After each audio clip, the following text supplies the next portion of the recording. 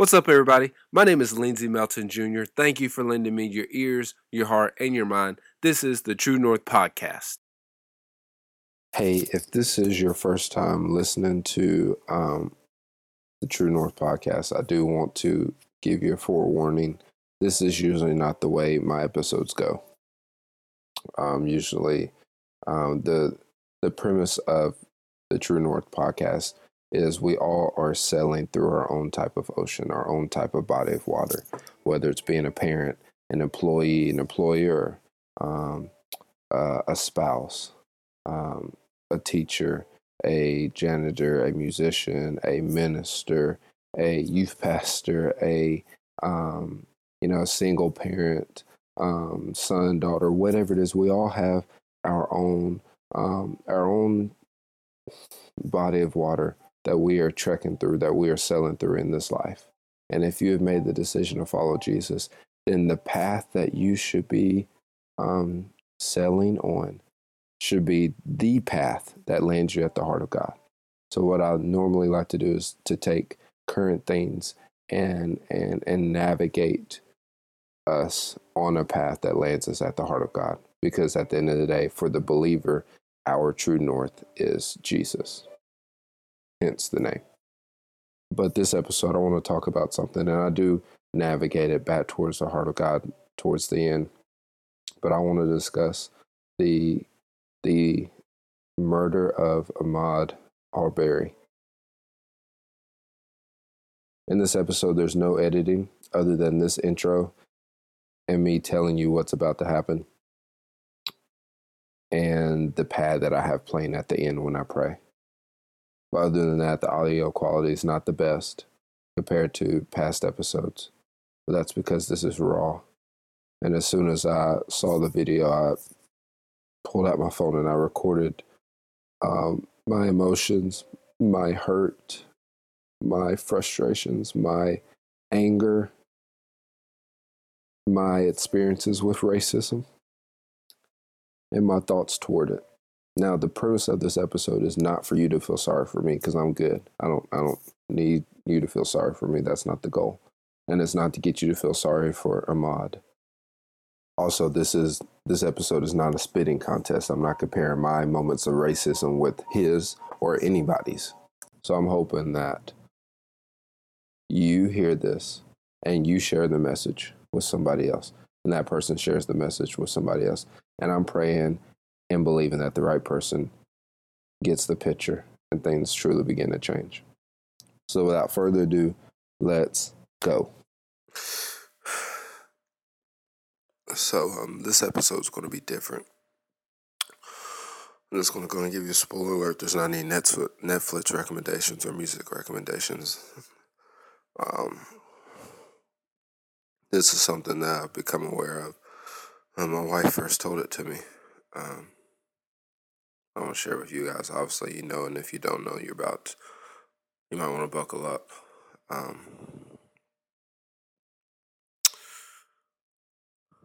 There's a man by the name of Ahmaud Arbery, and forgive me if I mispronounce his name. It's not intentional.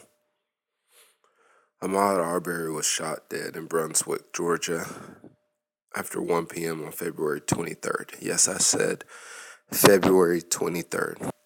He was jogging in Satilla Shores area, as he was jogging, he was chased by two white men, Gregory and Travis McMichael, who believed he was a burglary suspect. These two men were not officers. They were civilians, like you and I.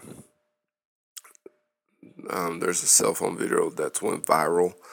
It circulated across social media on Tuesday of this week. So, Tuesday of this week. Let that marinate for a minute.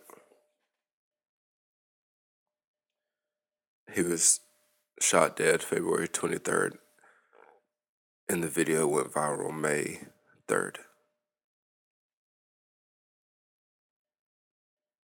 Excuse me, May 5th. May 5th. You know, when the country went under quarantine, my wife asked, what is the government really covering up? What are we missing because we're so focused on this? Coronavirus. And here's one of the things we've missed. An African American, an unarmed African American that was exercising. He was jogging in a white neighborhood, was lynched pretty much by two Caucasian white men for no apparent reason other than hate. Normally, I would edit this podcast or edit this episode and cut and all that. No, this is just me, raw emotion, talking to you. Georgia prosecutor Tom Durden announced that he wanted a grand jury to determine whether charges should be brought against the two men. While the family lawyer, Arbery's family lawyer, they're declaring that this is murder. And the McMichael brothers told police that Arbery attacked Travis when they tried to talk to him. That's when Travis fired his weapon twice, killing 25-year-old Arbery on the spot. Neither Gregory nor his son Travis have been arrested in the shooting death. Gregory is a retired Brunswick Judicial Circuit District Attorney investigator. Well, that helps. That helps in his favor that he's a retired person of the law. Just saying. Who it doesn't help is the Arbery family. It doesn't help them at all. I'm just gonna be honest, this sucks. And don't turn this off. Don't go to the next episode. Don't go to another podcast. Don't go to listen to a song to lighten the mood. No, don't do that.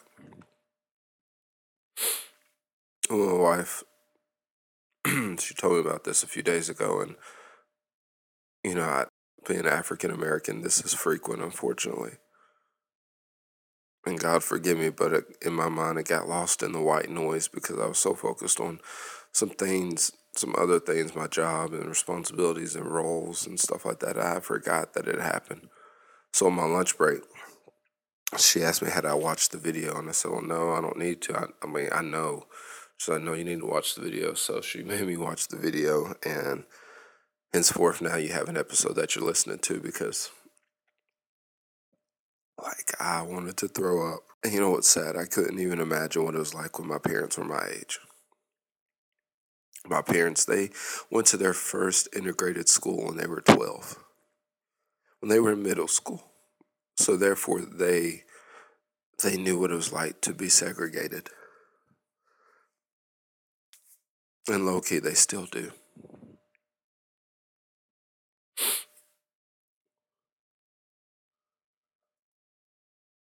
I could tell you some stories. I mean, it's not a spitting contest. I'm not trying to compare my moments of racism to this because it doesn't compare.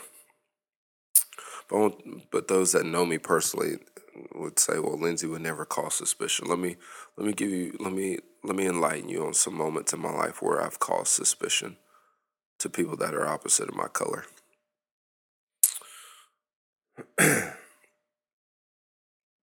This is in no order, but I remember on my 18th birthday. Now, my dad has always worked two jobs. He's worked for a Johnson Controls factory in our hometown. And it's changed names so many times, I don't know what it is now, but he's worked there since he was in high school, since he graduated high school. And then when I was 9 or 10, I think actually 8 or 9, he took a part-time job at AutoZone parts store in our hometown. And he's worked there till this day. So my 18th birthday, I got off work at the time. I was in high school. I worked at Little Caesars Pizza in our hometown.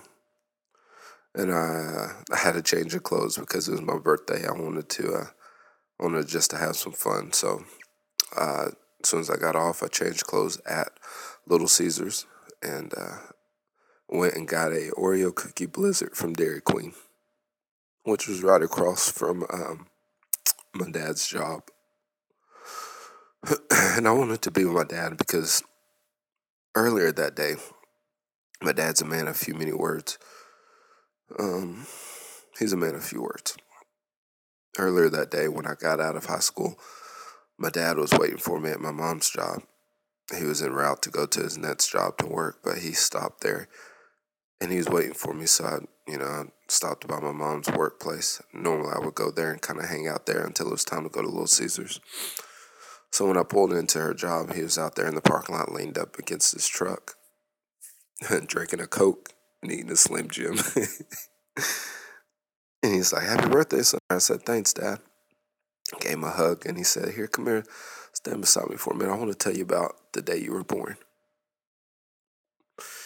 And we had for that 6 minutes, it was the coolest 6 minutes of my life. Like, I'm 31 years old now, and I still remember it. So fast forward, that night, I'm eating Oreo cookie blizzard, and I'm so moved by my dad, him telling me that I just want to be with him. So I parked outside of his job. There's an empty parking lot. A lot of teenagers will hang out there and stuff. So a few of my friends, they drove by and they saw my car was there, and I was just standing outside, leaned up against my car, eating an Oreo cookie blizzard from Dairy Queen. So they pulled in two Caucasian guys, really really nice dudes.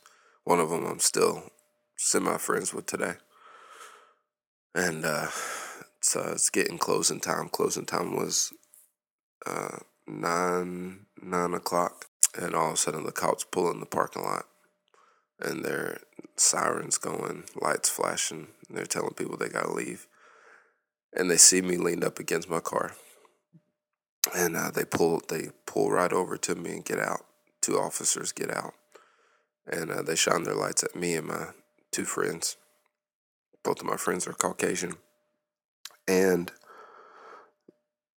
they proceeded to ask us what we were doing. I explained to them I was waiting for my dad to get off work, and I pointed over at AutoZone, and my dad's standing. He's standing at the window watching them as they investigate his son, and they look at my two friends and look at me, and they say, "Whose car is this?" And I said, "It's mine." And they open the door and start to search my car, and they search my trunk. And I told them the only thing in my trunk is my pizza uniform. I opened the trunk for them. They searched it, saw my khakis and my pizza shirt covered in flour, my shoes that I wore specifically for work. Nothing else in the car. Wasn't hiding anything, didn't have anything. I don't do drugs, never did drugs. They checked my license and like, "Oh, today's your birthday." I said, "Yeah, it is." And I didn't smart off. I didn't have an attitude. I didn't put bass in my voice. I was scared. And they told my friends that they had to go because at that time the county curfew was 10 o'clock for minors. But they told me I need to go on home. I didn't have to, but they encouraged me to go home. And I said, "Well, that's my dad that I'm waiting for to get off work." So I got in my car and I pulled up beside the store. And my dad's not cried too much. I've seen him cry a few times. I don't know if he cried in that moment, but his eyes were bloodshot red. And he said, "Just going home, son. We'll celebrate when you get home." Fast forward, I'm in Bible college. 2 years later, I'm in Bible college, Cleveland, Tennessee. Me and my roommate, awesome dude, we're at the mall in Chattanooga, Tennessee. We're going down the escalator. We're about to walk into the store of Lids. If you don't know what Lids is, wow, you've been living under a rock. And as we're going down the escalator, we're just standing there, and it's doing all the work. There's this mom and her daughter, and she looks at Nick and then looks at me and pulls her daughter close to her as she's going up the escalator. It wasn't like a little nudge. It was both hands, both arms, hugged tight as she looked at me, and her head turned and her eyes followed me all the way into Lids. And the reason I know is not because I felt it, because I saw it. And my roommate, he didn't understand at the time, and I really didn't feel like explaining it to him. Uh, Another moment was me and my wife. We were married. This was before we had kids. We were living at a friend's guest house, if that made sense. They had a mother suite or mother-in-law house, and it's whatever attached to their property, and that's where we lived at. And this house was in a really, really nice neighborhood. And one night I'm coming home from church, just did youth service, and my wife decided to ride with the lady that we was renting from, ride back to the house with her. And I'm driving my, at the time, little beat up RAV4, and the way home I get pulled over, and cop checks my license, and he's shining the light through my car and all that, and asked where I was going. So I told him where we were staying, and he's like, "Are you sure you're staying there?" I was like, "Yeah, I am." He's like, "Well, you crossed the wrong side of town, son." And I invited him to follow me back to my home, and he did partially until he saw I was telling the truth, and then he did a U-turn and went on. Back when I was in high school, My senior year, I was in love with this uh, a girl I went to school with. She was a grade underneath me, so I was a 12th grader. She was an 11th grader, and I remember I went to her house to meet her mom and dad, and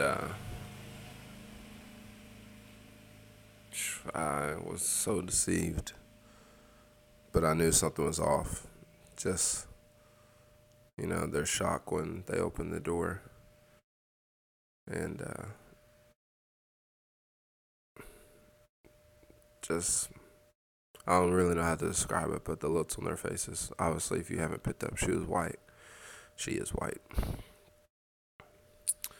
And, that night when we went out on a date, it was fun. You know, we went and got something to eat. Really nice restaurant. Brought her back to her parents' house, and uh, the mom didn't even come out. The dad didn't even come out. I was at the door. I wanted to thank them, but they wouldn't come out. And shortly that night, she messaged me and said that um, we could never see each other again, and for me to delete her number. Lindsay, did you do something? Yeah, I was born black. And the reason it was a skin issue is because I asked her when I saw her at school. She avoided me, and I was like, "Please, you gotta tell me." And she's like, "My parents don't like you because of your skin color. They like you as a friend of mine, but not to date." They said they don't want to have nigger grandbabies.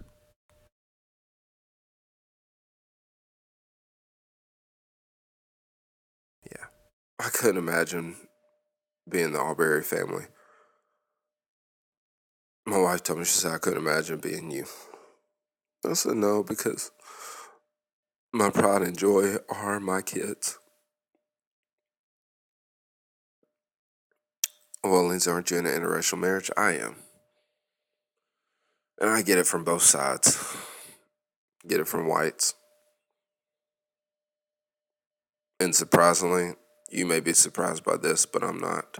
I get it from blacks all the time. Oh my God, all the time. Always questioning how black I am based off of my likes and dislikes of food and entertainment versus the melatonin in my DNA. I'm just being honest with you.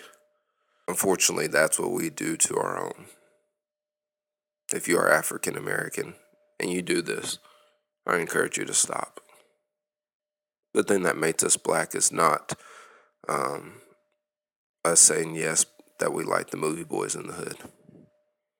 It's not us saying yes we prefer Richard Pryor over Adam Sandler.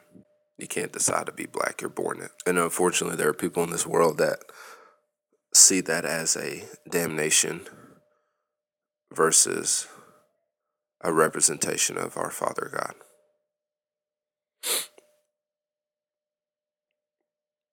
They refuse to see us created in the image of God, what we are.